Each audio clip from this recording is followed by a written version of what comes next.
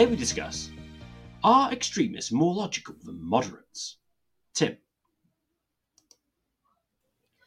This is a hypothesis I've had for some time, that those on the extreme are more logically consistent than those who are on the moderates. It stems from libertarian economists Walter Block's argument that 2 plus 2 equals 4 versus 1 plus 1 equals 4. There's different numbers you could use. And they say the moderates would say, let's be moderate and say 3.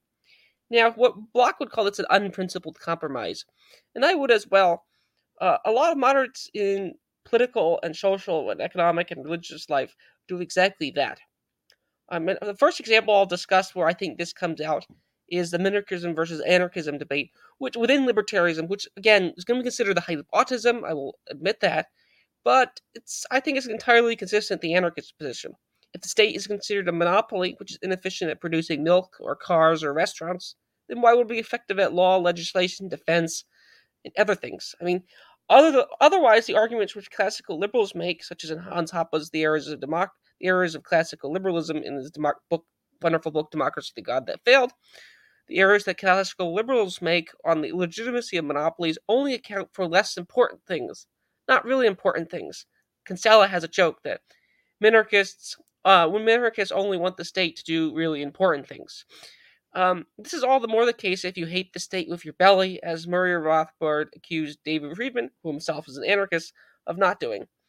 So minarchism is inconsistent, and as we argue in our own episode, like episode 40, on our Ed Feser theory of the state, Ed Feser is a Catholic who's an ex-libertarian, they oftentimes have Lockean provisos and loopholes which you can drive trucks through them.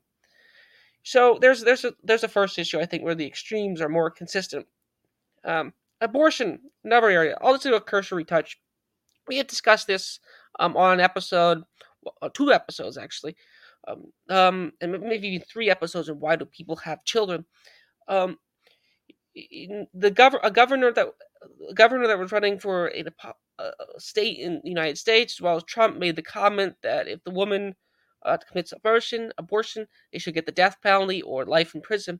And many pro-life people got annoyed at, this is outrageous, you can't say that. But to me, it's entirely logical. If abortion is murder, then whatever the person did gets the penalty. If it's just a clump of cells, then it's not murder. Now, there's even a more extreme position, which we also discussed, and Peter Diamond, of all people, who's a Sedevacantists, I probably said that wrong. This great 4-hour YouTube video on the Catholic. He's from Ohio. I forget his name. I'll think of it later.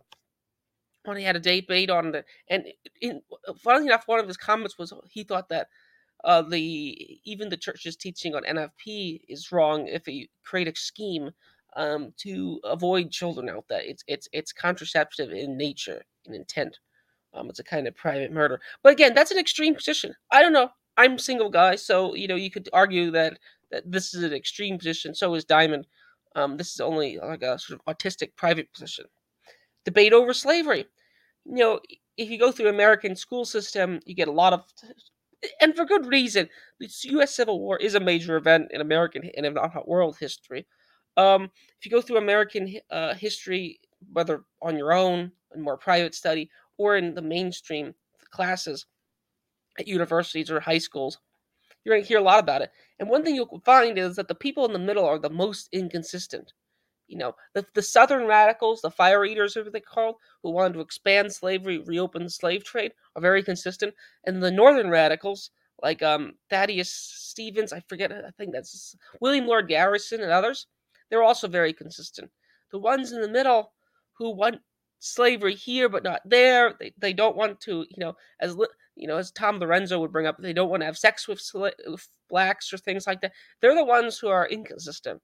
The ones who just don't want it in the new territories or whatever, or don't like the fact that like the Irish labor who didn't like competing with, which is one of the reasons why the minimum wage exists.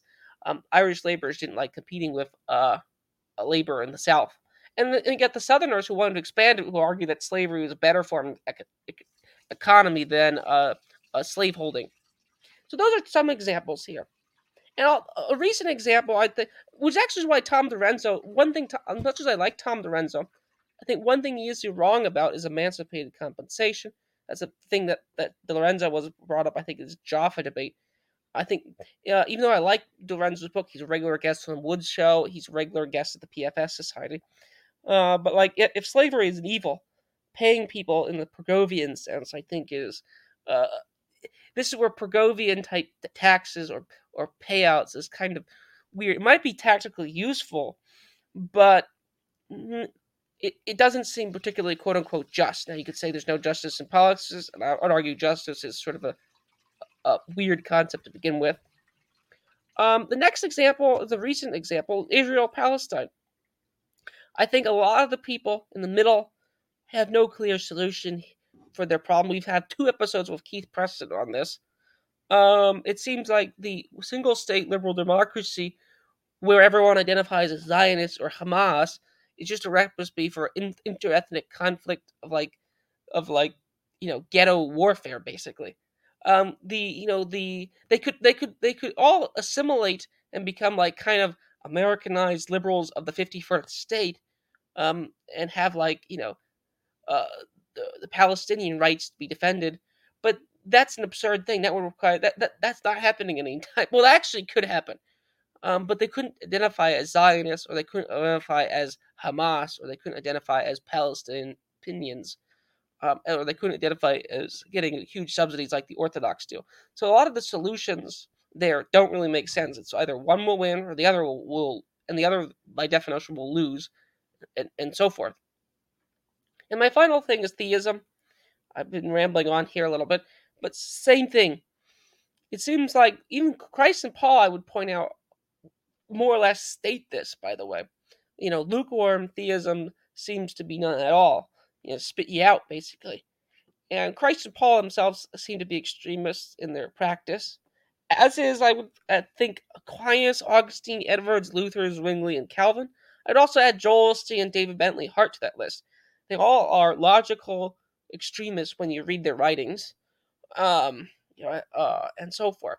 So I'll stop there. Those are 5 big issues I brought up here, maybe 6, where I think the extremes are right. When I got this idea from the Stanford Policy Center, they had a study on cross-partisanship and bipartisanship. Turns out the people who are bipartisan in like Facebook comments tend to be inconsistent. So when you ask people who have like moderate views on COVID masking, for say, they wear it sometimes. They really don't have a consistent position. You and I are consistent by not wearing it, not getting VAX'd, or not, and not like obeying the lockdown orders unless you're totally gunpoint. The people in the middle, inconsistent. Now, on the other side, the people who wear double masks, lined up in a stadium to get it, stay inside like Nassim Taleb, they're consistent. Also, so in that sense, the extremes, at least on a action level and intellectual level, seem to be consistent. So I think what would be some counter arguments against this? Do you think my hypothesis, I didn't say theory, I said hypothesis, is right in the sense that the extremists make more sense than the moderates? Okay, so I'm sympathetic to your position. If I was trying to make the best case as to why the extremists are wrong, would be, well, firstly, the extremists may be more consistent with the premises that they hold. So, for instance, supposing that you held the view that premise abortion is murder kills a child, therefore mother is guilty of murder, and such should be subject to whatever punishment you think should be applied in cases of murder. That's obviously consistent. It's technically valid. The question arises, though, whether or not the premises of the extremists are true. So their arguments may not be sound, even though they're valid, because soundness requires that the premises be true. And so the premises may be false. So let's take some of the more radical environmentalist types that basically take the premise that human impact is bad. That's essentially a premise. And they're consistent with their views following from that. And that's sort of a valid position in the technical logical sense, but is human impact bad? Well, that's not immediately obvious. So that you could say the extremists are more valid, or I suppose you could say if an argument is even slightly inconsistent, it's not valid. But you see my point. So there's so you could say, well, yes, they're valid, but their premises are false. Now, with the moderates, how could you best defend the moderate? I suppose you could. So that's a criticism against the extremists. How to defend the moderate? The best defense of the moderate position, say with the slavery example, is, well, yes, they know that slavery is wrong and really that it's unjust to compensate slaveholders. However, we need to take into account a broader principle when it comes to law, which is one of good order and right ordering of society for the best outcomes for most people. Something like a consequentialist position, although not necessarily strictly in the sort of calculable utilitarian sense. And so, well, the outcomes, if we just sort of were to expropriate, well, not really expropriate, you can't really take the slaves back because you're not supposed to own them. But you forcibly free the slaves, and this would cause some social problems, and so for that reason we have to use these sort of inconsistent methods because we just need to smooth the ride, because the overarching principle is sort of rightly ordered society, and to get there we might have to be a bit inconsistent to smooth the edges to get to where we want to be. Now, I suppose you could argue, but ultimately that's a valid conclusion given the premise. It's just that a lot of moderates may not be verbally dexterous enough or self-aware enough to realize that is in fact their premise that they're ultimately working from. It might take some sort of discussion to figure out, well, what that is actually their sort of ultimate sort of political premise. And then you could argue that, well, their positions, even though sort of, you could say complicated in some respects, is the best way of going. And another way of defending the moderates, you could argue, is that the moderates are sort of whole common sense. They don't really have abstract principles that they follow. This is sort of like the kind of like the defense of broad conservatism as against sort of ideology, as the sort of conservatives say. We're not starting with these abstract principles. It's kind of like pragmatism and what has worked in the past. And whilst their arguments may seem a bit inconsistent, it's more of a case of they have some sort of pragmatic premise, not some sort of abstract one, say abortion is wrong, abortion is murder, or human impact is bad. They'll just go, well, you know what kind of works. So I would say those would be the best defenses I could raise for the moderate. What do you think of the defenses? Are the defenses good defenses, or do they have lots of holes in them? There are good defenses. Your point about conservatives being not sorting for abstract principles and then going forward is exactly the argument that Todd Lewis made to me on his show in Praise of Folly. I was on there maybe 6 years ago, talking about epistemology. But note, conservatives, when they argue for the existence of God, or argue for the existence of the state, or argue for the existence of other key things, tend to give you a priori abstract arguments. The Kalam cosmological argument, or Aquinas' proofs for the existence of gods, they're rather extreme. Like, everything has cause or something like that. They're not, therefore, theism. It's when you push them on essential things like state, or like God's existence or something like that. They go full. Now you could say, well, that's not really pertinent to everyday life, but I think they would say the state or Christianity is pertinent to everyday life. So why not use your abstract reasoning more often here in that sense to get to other conclusions here? So you could say there's a certain left-wingness to this. And I could have brought up Marxism example. The Marxists have a rational theory about the state. And Hans Hoppe, who's ex-Marxist of some stripe, I mean, there's always Chomsky will make fun of ex-Marxists, also, which I think there's a certain criticism of ex-Marxists, which I think is true, that like how much of a Marxist were we actually were to begin with, sort of like ex-Catholics or ex-Protestants, you know. But Kopp is very sympathetic. He has a whole lecture slash article on the Austrians and similarities to the Austrian Marxist class critiques. And actually, to go back to my extremist position, I think people like Caleb Malcolm, Chris Cutrone, and others are a lot more consistent than, social democrats, for example, here on like the Pertian to say. Just with it, what do you make of the idea that if I were to sit down to talk about like rights or the state or the existence of God, you'd probably give me, your conservative would probably give me a very abstract, what I would call extreme argument. Would you agree with that characterization? And do you think, they should then continue to follow that ideas elsewhere? Or is this sort of more ad hoc thinking of using common sense more applicable here in most areas, if anything, in therefore all areas?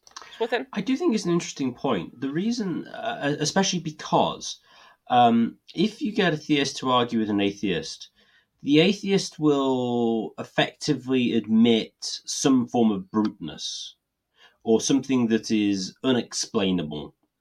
And the theist will push him on, well, no, I mean, surely if even one thing is unexplainable, then the entire system collapses and it's inexplicable and we don't know anything. And since we do know something, then we can't have anything that's inexplicable. So they would really push that. I mean, especially if you get people with sort of like PSR style arguments for God.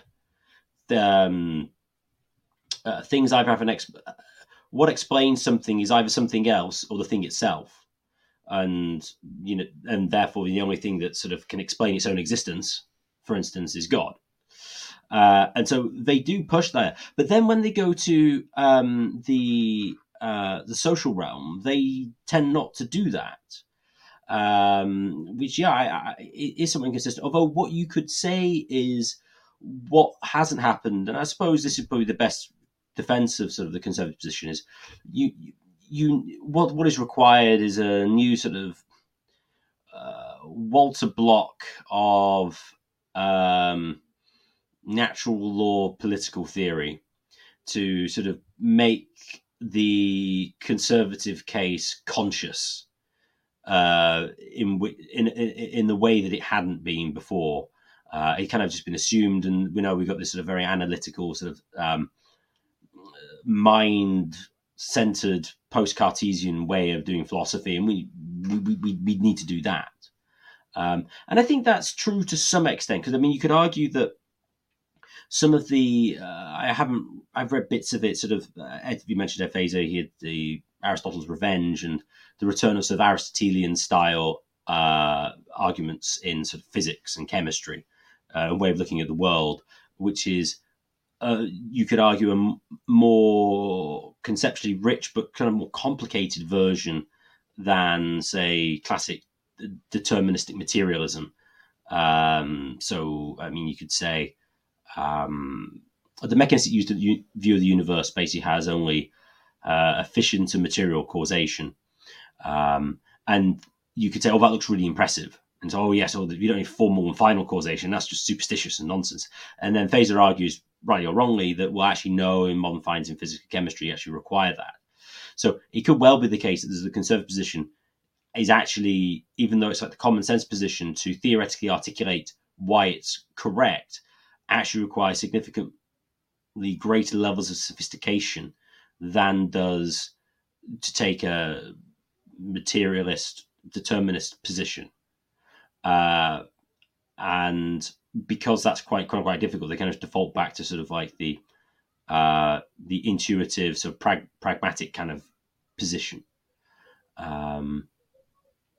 But so yeah, I do think that's the case. Although, as I said, when it comes to law, I mean, you and politics, if you do push them, and some of them do, they will point to things about. I suppose you could say it's an empty box. You use like human flourishing and concepts like that, which you could say are really sort of somewhat ill-defined, and so that they really do need to be a lot more precise with what they're arguing for to be more consistent, and it isn't really systematic. When conservatives attack libertarian anarchists or just general vanilla libertarian minarchists, or for that matter, when like some we had recently on meta renaissance or whatever, I forget the title's name, we had talk about Schmidt. There's two ways to anarchism to me. There's like the pragmatic road where you just sort of think about the state, and you just sort of, well, do we really need that to do roads? Okay, I think we can imagine private roads. If anything, the left and certain paleos dislike Roger Scruton, dislike roads and railroads. So, the fact that libertarians might not build roads, for example, might be a good thing. And that's an extreme position, but it's probably a true position. Maybe we shouldn't have large. If you really think interstate highways destroy tight-knit communities, then maybe they shouldn't have been built to begin with anyway. We could just had boats and flying cars instead. Just a sort of counterexample here. And there's an a priori way to libertarianism, as Hans Hoppe does in his book Democracy, the God That Failed, and in particular his chapter of Errors of Classical Liberalism. I bring that up all the time. But that's sort of the a priori autistic way to libertarianism, where you think about the state, you think about aggression. Are there a class of people who are allowed to do things, another class of people that aren't allowed to do things? If someone held someone kidnapped, that'd be known as kidnapping. If taxation, on the other hand, is permitted, so so in that sense, when conservatives go after libertarians for this reason, I think there are multiple roads you could get to the same destination here. I do think this is one of the errors of conservatism on social issues, where they're fighting against the left, who are extremists, and they'll admit that. Like the left has a very clear view. Now, one way to attack the left on this is to get them into their details. So like their views on the family, for example. Does the left want to, the left is probably individualists in core much more than the libertarians are, although the conservatives, of course, will accuse the libertarians of the same thing. But notice they're going up against extremists in their views. They either think marriage is a slavery, we've done an episode on that, or they think that the church is slavery. They don't think the church as an institution should be tolerated, should be abolished. Now, they might not hold that as a public view all the time, but their private extreme position, which is the one they work for, their actions probably motivate from them, is that.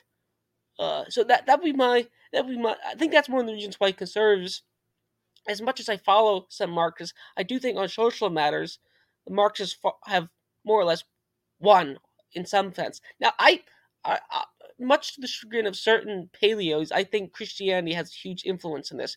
It was a complicated position. I don't really want to get into it today.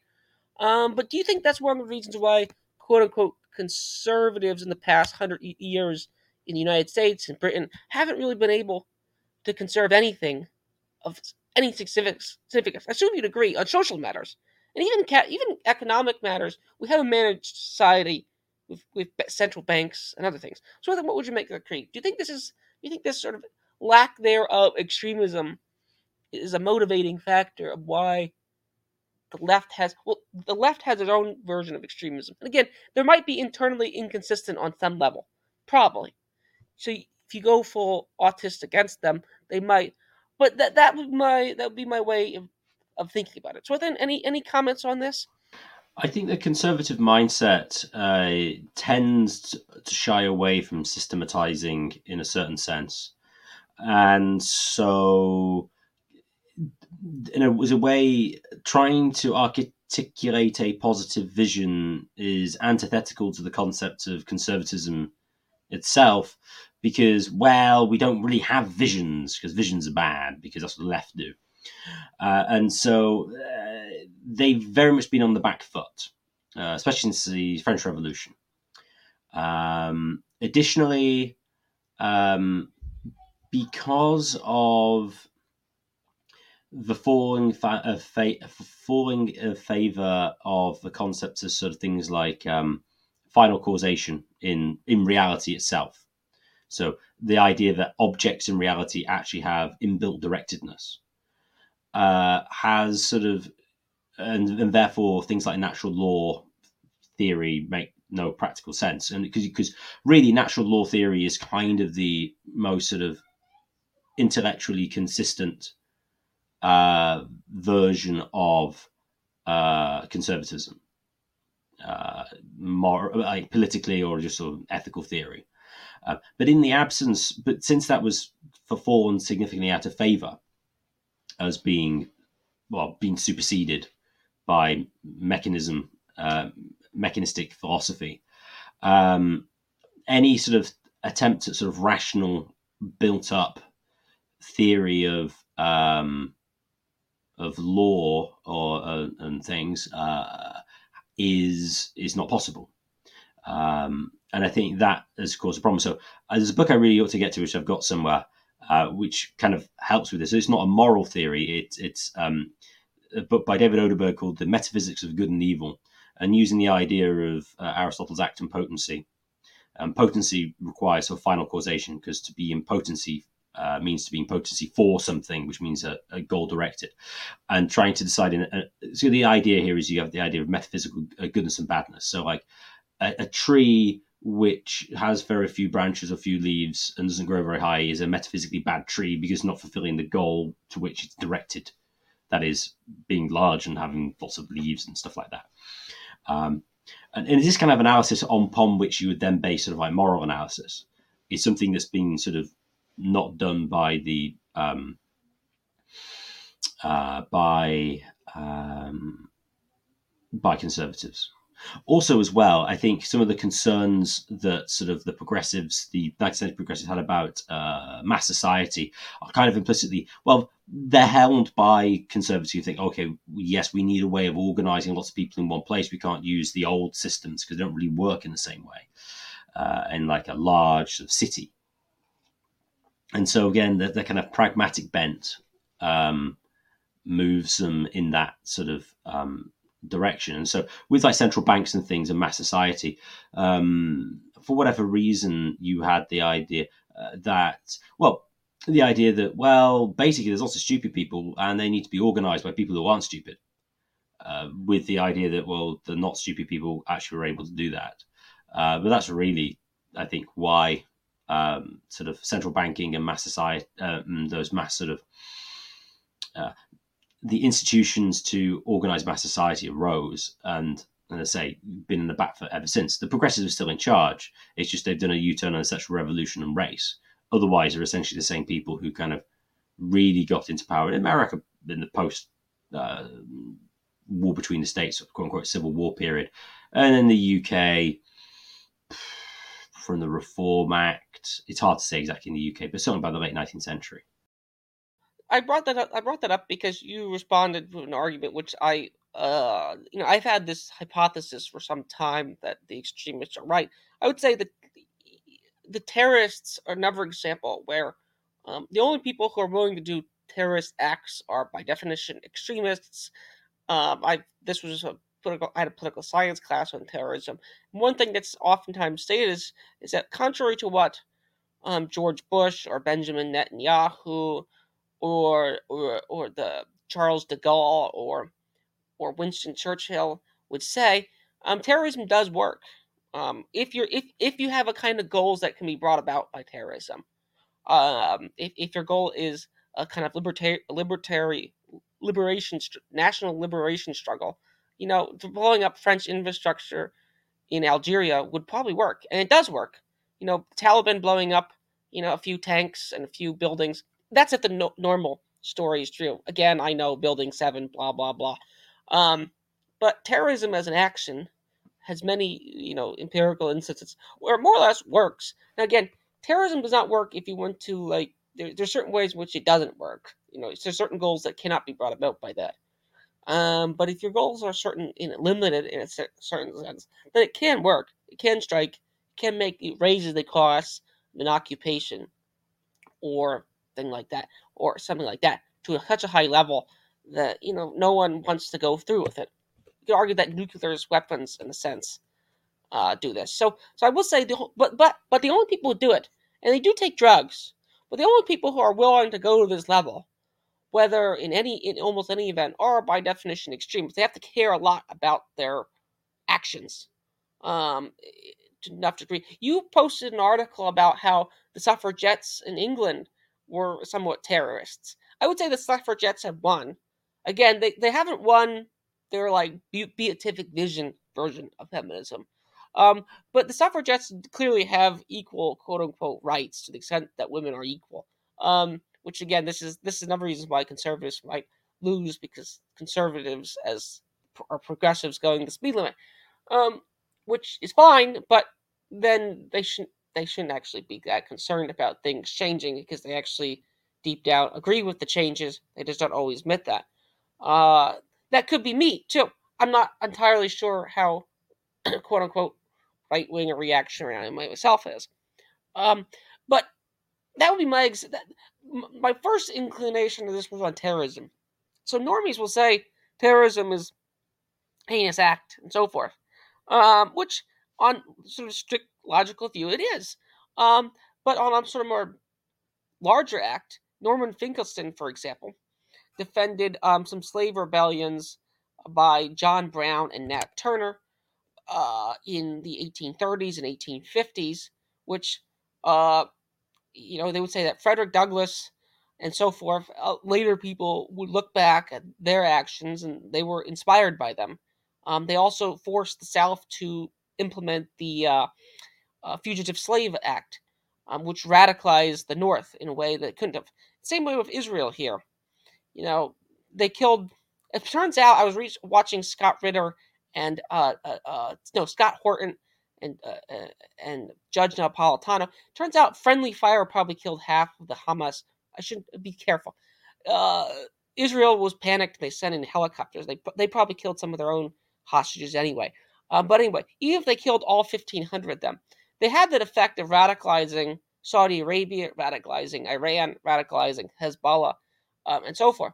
But if you think about it on first-person view, who would do something like crazy like that? Only an extremists. Now, it could be you could be saying I'm doing a kind of ad hominem fallacy. We discussed ad hominem with for a YouTuber known as Terminal Philosophy. Are ad hominem fallacies right?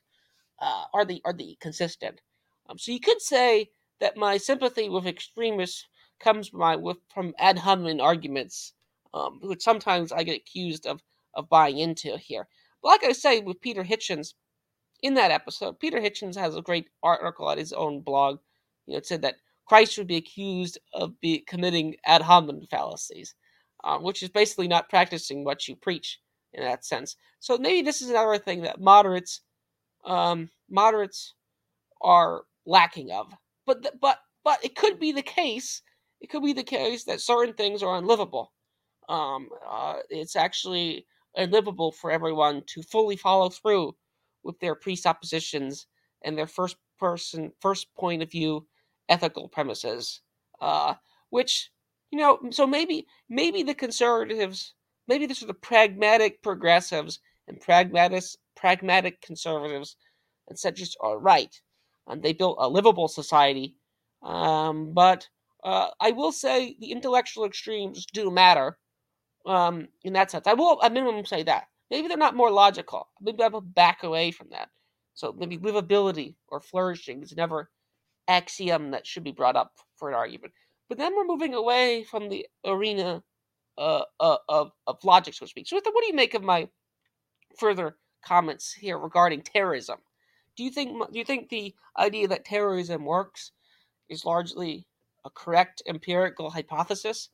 And then what does this have to? Does this further strengthen the view that extremists are more quote unquote logical, or am I getting into ad hominem territory, which is dubious?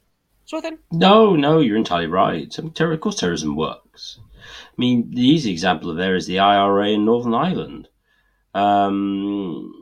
We had the Belfast or Good Friday Agreement in 1997, which changed the face of Northern Ireland. We got rid of the Royal Ulster Constabulary and replaced the Northern Ireland Police Service.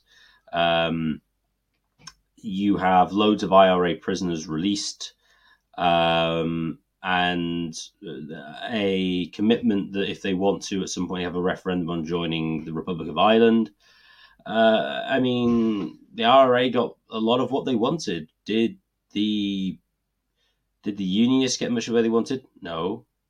Did really much of like the Ulster sort of terrorist group, well, the paramilitary groups, the UDF and stuff? No.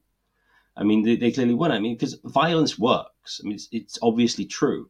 How do countries get territory from another country? They kill other people and take it. Terrorism is just, to a large extent, non-state actors engaging in violence to achieve their goals. So, of course, it works. And they tend to be consistent. I mean, insofar as you believe killing the infidel and dying in the process is going to give you good brownie points with God, then yeah, good. Of course you'd do it. I mean, is it livable? Well, not for very long in that case, obviously. But is it going to create a good society? Well, then the question is, no, should you really attempt to do so? Should you go all apocalyptic and go, actually, to hell with the world? Should we just, doesn't matter what the consequence, I mean, this is really just going into the whole sort of like consequentialist, deontological kind of position. Should you just focus on the outcomes, or should you just focus on what's good and what's right? And it seems to be the Conservatives do focus on sort of the consequences. So more so, and you could say that, although interestingly, even though most people, they aren't conservatives in the way that the traditional conservatives would say, they do tend to have a small c conservative mindset. So I mean, for instance, if you were to suggest, say, abolishing the central bank, they'll go, no, you'll create uncertainty and it'll be unsettling. It's like, well, yeah, it would, but it doesn't mean it's not a bad idea. So, yeah, clearly, terrorism works. Terrorism works if you have a set of goals which can be brought about by terrorism. Which, if you want to occupy another society, this is where terrorism doesn't work.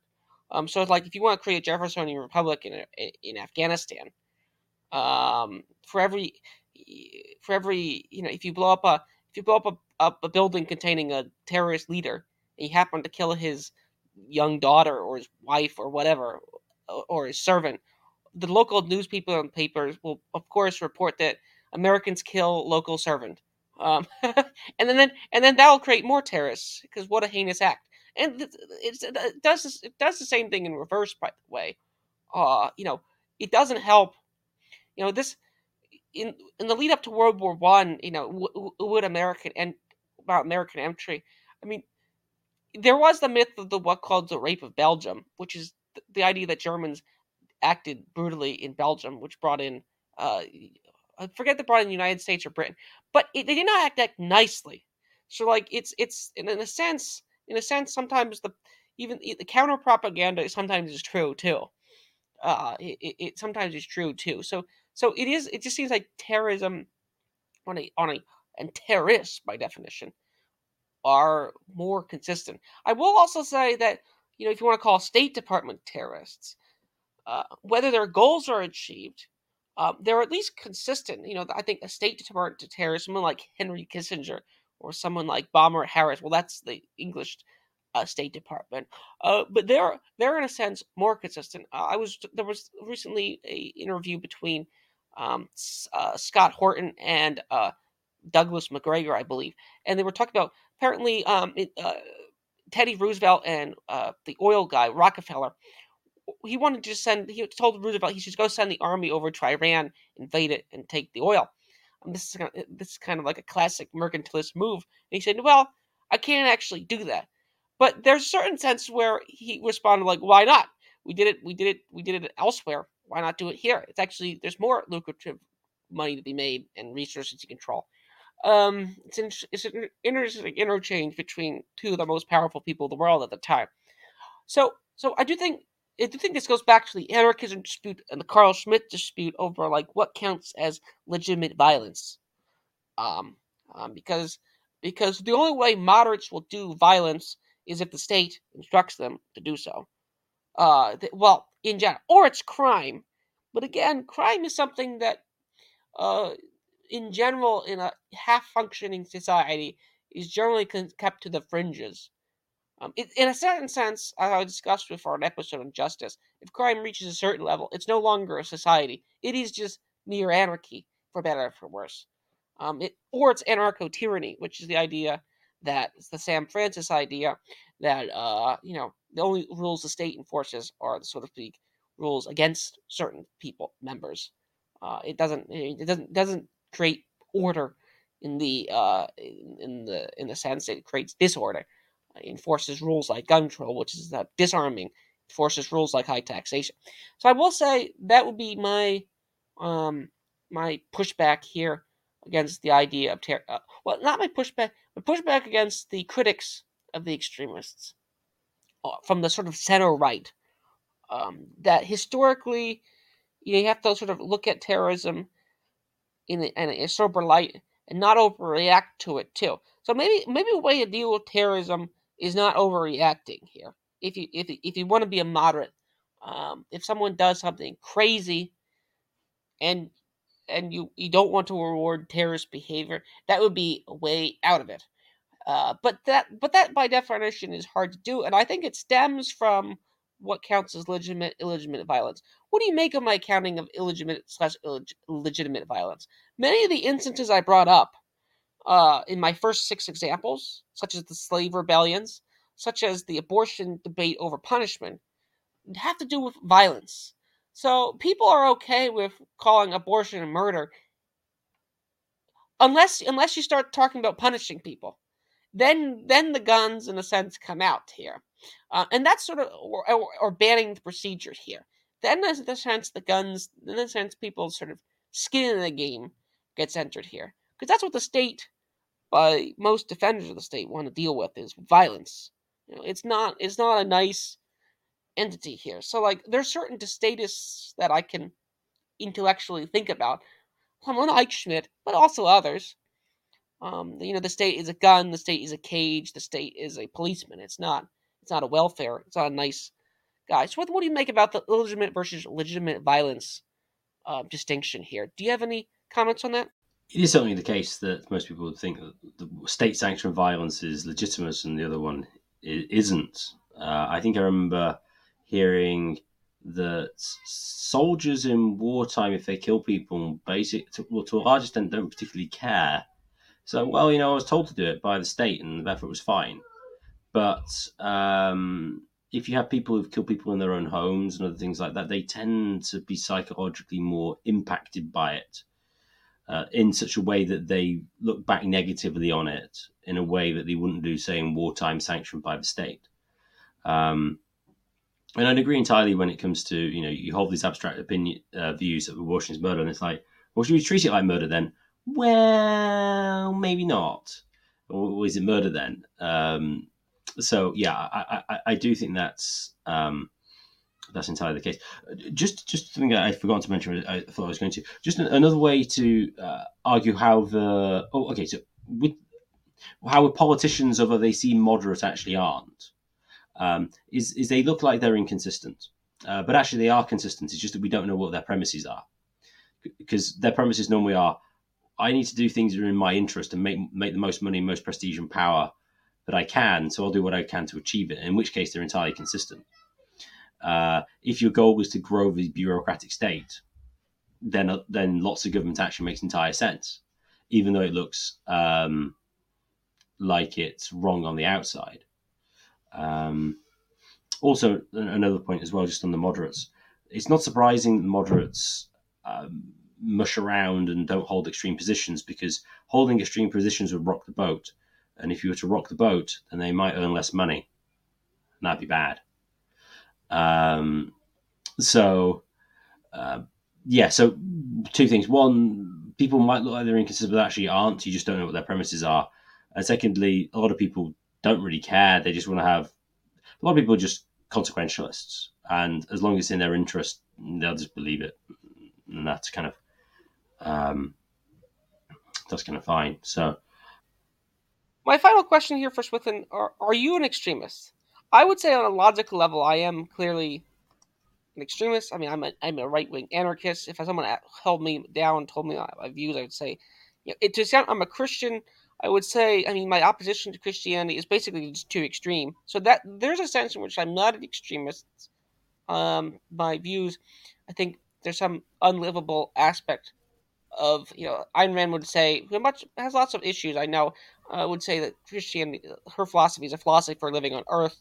I would say Christianity is, that's one lacking problem of it. So, like, when people talk about flourishing, it seems like Christianity properly done will lead to your martyrdom. So I would say that that's an area where I'm not an extremist. Although on a logical level, I am on the road to that.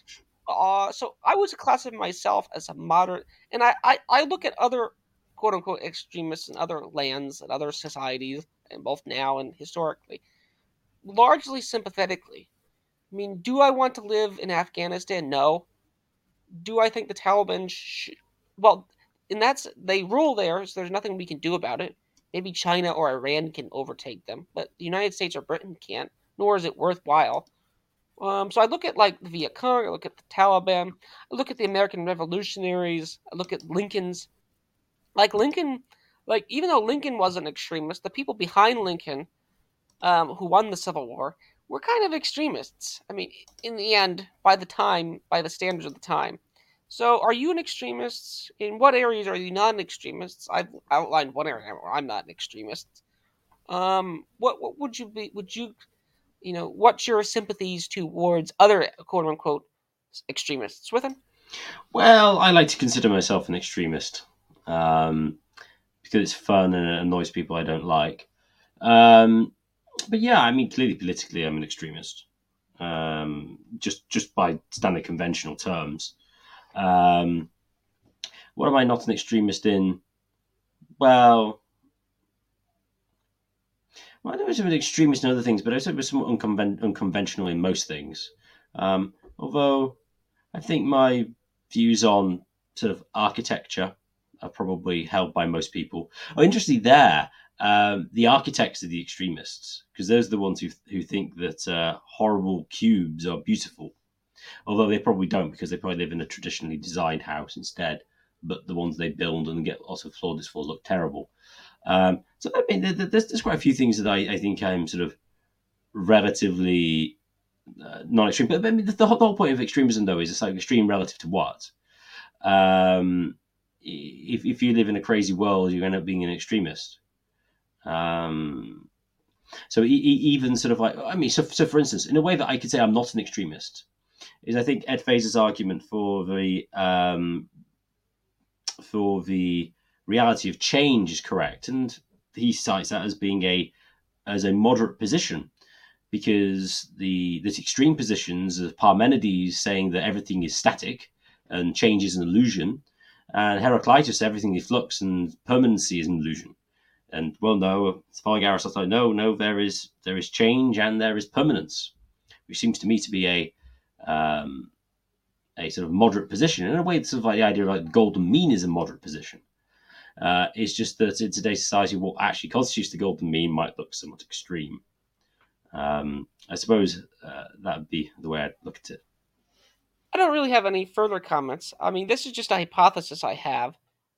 There might be counterexamples where the extremists. I mean, one way the extremists could be wrong is that like they could just be outright wrong in a way that is just irredeemable or unredeemable or unsalvageable.